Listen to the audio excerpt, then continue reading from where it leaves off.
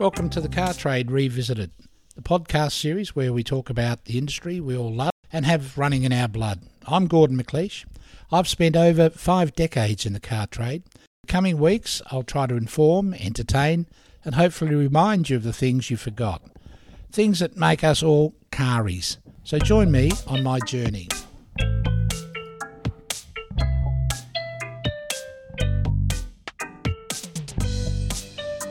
Sydney.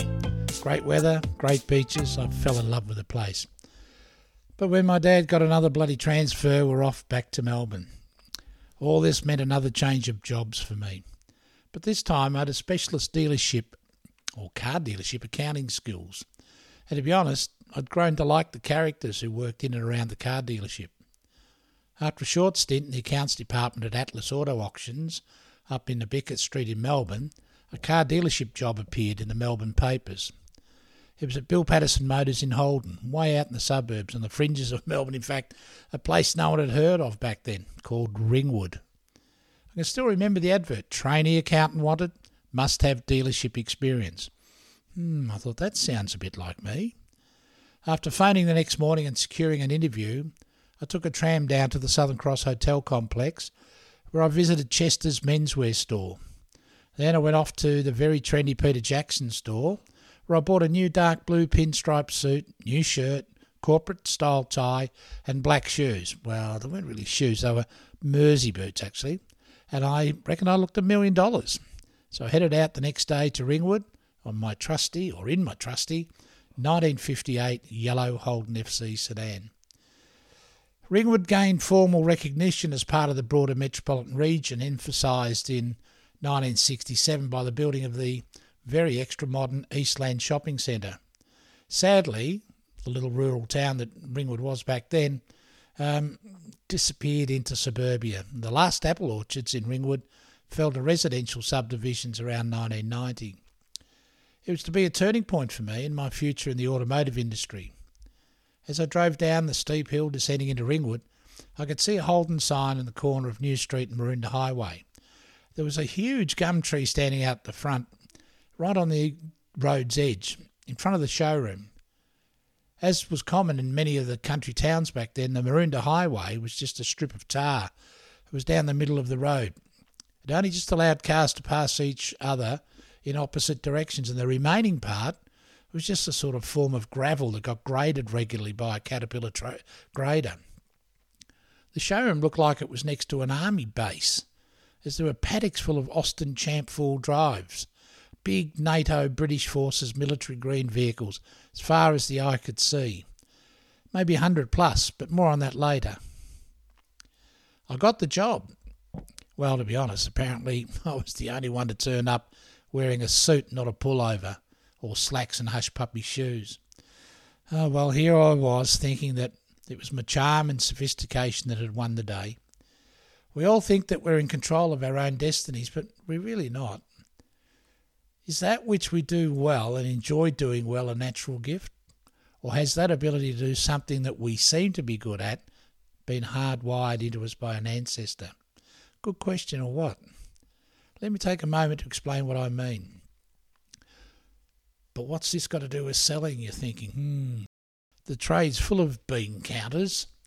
Well, one weekend, to avoid the daily interruptions that occur in a busy dealership office, I decided to come in on a Saturday morning. I needed to get some private journal work done, and I needed some peace and quiet. It was important work, and it was required by my boss, the chief accountant, to present to our managing director, Bill Patterson, on the following Monday. I worked on the books for several hours, and with my head spinning with numbers, decided to have a break for lunch. My office was sort of up on the mezzanine floor, and it overlooked the car showroom. And from my desk I could see all the shiny new tin on the showroom floor. So off I strolled to have a good look at the new 1966 Holden HR range that all the salespeople were raving about. Way out of my range, but one could dream a little, I thought. It was a busy GM Holden dealership, and had more customers than salesmen on Saturdays. I heard someone say, "Excuse me, can you help me? Can you tell me how much this car is? Can I get it by next Wednesday? I'm on holidays and getting to see relatives interstate and I need a new car." Then another customer asked, Can you help me? I need someone to help me. Can you help me? What colour does this come in? And can you give me some pricing? It was the halcyon days of selling back then. Japanese cars hadn't made an impact yet, and there were only really two big brands, GM, Holden and Ford. Being polite as my parents had taught me to be just didn't seem to be working. No amount of saying, I'm just the accountant here, or I'll try and find someone for you, was cutting it. I knew the prices and the availability of stock, of course I did, as that was part of my accounting job. But selling, I'd never thought myself capable of selling anything. Oh, well, in for a penny, in for a pound. Suddenly I heard someone say, let's see if I can assist you. To my surprise, that someone was me. After completing the necessary paperwork and arranging the receipts for their deposits, I'd said goodbye and promised that their cars would be ready on time. I then sat down and made myself a cup of tea in the staff canteen. I took a deep breath and thought, wow, that was a bit different. That really felt different. On Monday morning, I presented my finished accounting paperwork to the chief accountant and then wandered into the new car manager, Ian Ridley's office, with the retail sales orders in hand. He was flabbergasted, to say the least. Full retail? No discount? Cars off the showroom floor? Good work, young Gordon. You know what? He rewarded me wonderfully by arranging two $20 staff spotters fee checks. I was on $48 a week back then, and my dad was on around $85. I took home more money that week than anyone else I knew. On that Saturday in 1966, my sales journey had begun. A pilot light had ignited a flame.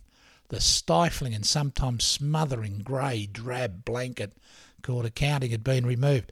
A wondrous thing called selling had exploded into a full and roaring fire inside me, believe me. Every weekend, there I was, lurking in the shadows, looking for unattended customers. It was like listening to the Jaws movie. Boom, boom, boom, boom, boom, boom. One or two every weekend. Bring on those spotters fees. And I was just loving it. But the feeling of euphoria was soon cut short. I was asked to report to the boardroom. Fearing the worst, I tidied up my desk and slowly walked across the mezzanine walkway and knocked on the door. You know what? To my surprise, I hadn't made a mistake at all with any of the ledgers or journals. I was being offered a sales cadet's job and a company car that I could use when seeing customers at night, they said. A car salesman! A car salesman! I remember my mum shrieking when I told her about my new position. A car salesman! Oh my God, why? What happened? I wonder if my old mum would have been as animated if I'd said, I'm going to be a bank robber or a professional hitman or even a Collingwood supporter. But, oh my God, a car salesman, Gordon. That was worse. That was just much worse in her mind. I remember years later when in conversation with my younger brother Alistair, my mum came across the room and interjected and said, Don't you mind a word he's saying, Alistair. Remember, he's a car salesman. He'll tell you anything. Thanks, Mum. That year was also an important year for Australia as well. A lot was happening in 66. Australia was being dragged into the Vietnam War, and many other events would mould us and me into different people. The Beaumont children were abducted during that visit to Glenelg Beach in Adelaide and were never seen again. On the 14th of February, decimalisation of the Australian currency and the Australian dollar replaced the Australian pound. The first National Service conscripts flew out of Richmond RAF base in Sydney, bound for Vietnam. And General Motors became the first local car manufacturer to install seatbelts as standard equipment in all their new vehicles. And Victoria extended the hotel trading hours from 6 p.m. to 10 p.m. That ended the infamous 6 o'clock swill. And driving with blood alcohol level of 0.5 became a criminal offence. 1966 was a tumultuous year. It was also the year that back in Sydney and before we left to return to Melbourne, I met the woman I was to spend the better part of my life with. My family history was making impacts on me that I wasn't aware of. I later discovered that my family history was a colourful tapestry of mystery and intrigue. How some of my early relatives had overcome hardships and had pulled themselves up and away from hunger and poverty by selling things. It's a wonderful and powerful story at times about selling yourself and your products. Well, that's it for this week. Thanks for listening. please rate, review or subscribe to or follow the podcast on Spotify or Apple or wherever you get your podcasts from. I'm your host, Gordon McLeish, and thank you for listening.